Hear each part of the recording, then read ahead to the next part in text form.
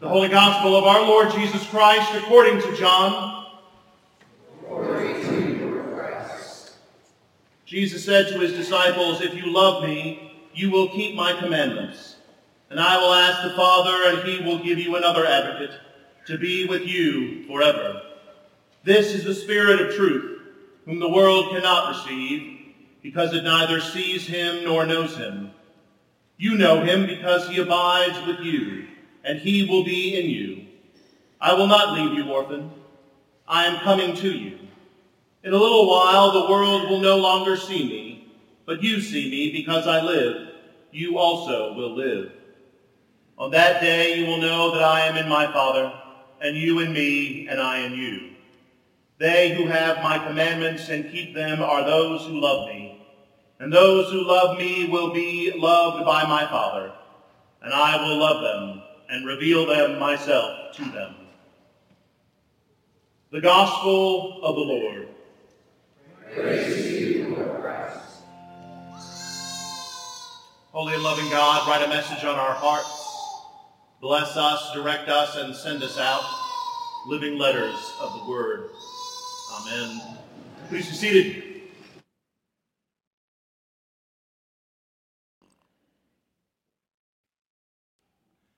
Certainty.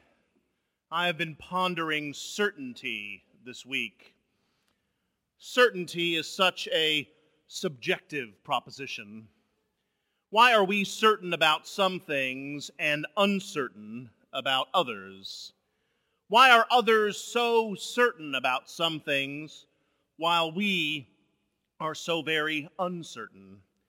And why are others so bafflingly uncertain when we are so very certain? And how, because of our experience or external events, does our certainty evolve? Let's put a pin in that ponderance for a moment. In today's first reading from the book of Acts, Paul is in Athens. No, not the one in Georgia, the one in Greece, one of the greatest, if not the great city of the capital W West. Athens is the birthplace of so many disciplines that undergird our civilization: democracy, philosophy, and literature. Athens gave us thinkers like Plato and Aristotle and Herodotus, the father of history. Theater and architecture would look radically different without Athens. And unlike many outposts of human civilization where survival was not a certainty, in Athens people were privileged to gather to debate public policy or consider the ultimate truths.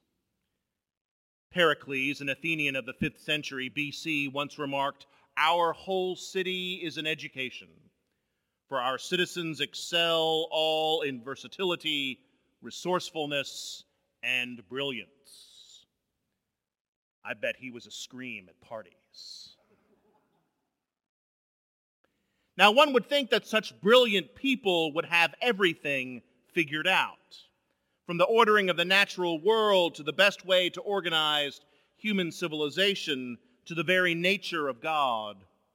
One would have to assume that such an accomplished society would have been certain that they knew all there was to know about the universe. But maybe, just maybe, these Athenians were not so certain. For today we read in Acts about our friend Paul, a learned man in his own right, a Pharisee, a Roman citizen, and a disciple of Christ. He arrives in Athens to preach the good news. And in Athens, Paul finds the temple to the agnostos theos, the unknown God. Athenians were pagans, primarily worshiping the 12 Olympians. But there was also a 13th god they would worship, the unknown God, the ultimate covering of one's spiritual posterior. And Athenians worshipped this unknown God to ensure they were right with whoever was running the show in case their gods turned out to be false. And this means that the Athenians, despite all of their intellectual achievement, they were as uncertain as the rest of us. Perhaps this was a sign of great wisdom, a personification of the old adage that the first step towards wisdom is admitting that you know nothing. Or perhaps this is an example of ancient cynicism. Regardless, upon reading this reading from Acts, I have been pondering certainty. For we, like the Athenians, we also love to be certain. We need to be certain. We need to look like we are certain. This goes here, and that goes there, and this means that, and this means that, and they are good, and they are evil, all organized in their respective boxes, everything in their modern and understandable place. But if we are honest with ourselves and risk being a little vulnerable, we admit that, like in Athens, all is a facade. We go into the doctor's examination room and we wonder if it will be a good number or a bad number. The phone rings at an odd hour and we wonder if it will be good news or bad news. We turn on the television and we scream, "Why?" or something else I can't say in mixed company, and we have to turn it off after 2 minutes. And of course, this universal struggle for certainty was thrown completely upside down 3 years and 103 days ago by COVID-19. Today, the virus is still with us, but as of last week, May 11th, the federal emergency declarations have expired. This is not the forum to discuss the correctness of our collective response, nor am I qualified to evaluate our response, but this milestone does merit some reflection. In March of 2020, in a world that was already frightened, COVID took our collective anxiety to a whole other level. And no one seemed to know the best way that the virus could be prevented, how long the outbreak would last, and how dangerous an infection could actually be. In my previous parish, at one point, we bought this antibacterial fogger that we would use to spray the pews in all public places. And it may have provided some modicum of safety, but it also made our sexton look like some kind of antiviral ghostbuster as they wandered up and down the aisles spraying anything that would stand still.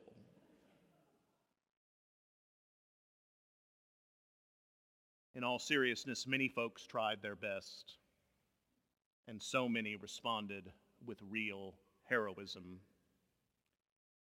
But the pandemic was, if I dare use the past tense, it was a time of unprecedented uncertainty. And uncertainty will continue. Our uncertainty in the future may be about something other than a terrible and mercurial disease. But if we are honest with ourselves, we will always be uncertain about something. Now, I could end the sermon there, and we would all move on to the creed and spend the rest of this delightful Mother's Day slightly depressed. Or we could put an asterisk next to our uncertainty and entertain the possibility that there is an answer to our doubt and our struggle. And while it may seem simple or obvious, it is also true. In today's gospel, Jesus says, "You know God because he abides with you, and he will be in you. I will not leave you orphaned." In a little while the world will no longer see me, but you will see me. Because I live, you also will live. Abide is one of my favorite words. Uncertainty may visit, fear might haunt, but genuine love and care and relationship, they abide. And they abide with us forever. And nothing can separate us from the one who abides. For the apostles were anxious and uncertain too. After Jesus' dynamic earthly ministry, after the drama that was Holy Week, after the universe-changing miracle that was Easter, the apostles knew in their hearts that Jesus was about to leave, about to ascend into heaven. But Jesus tells his friends and us that despite of our uncertainty, no matter what life may throw at us, in the face of all of our fears and grief, conscious or unconscious, God is with us, and God will never abandon us. No matter what tasks or challenges or callings this world might put in our path, God's love and presence is real and certain, now and forever. For our God is not unknown. Instead, God abides with each and every one of us. And that, above all things, I am quite certain. Amen.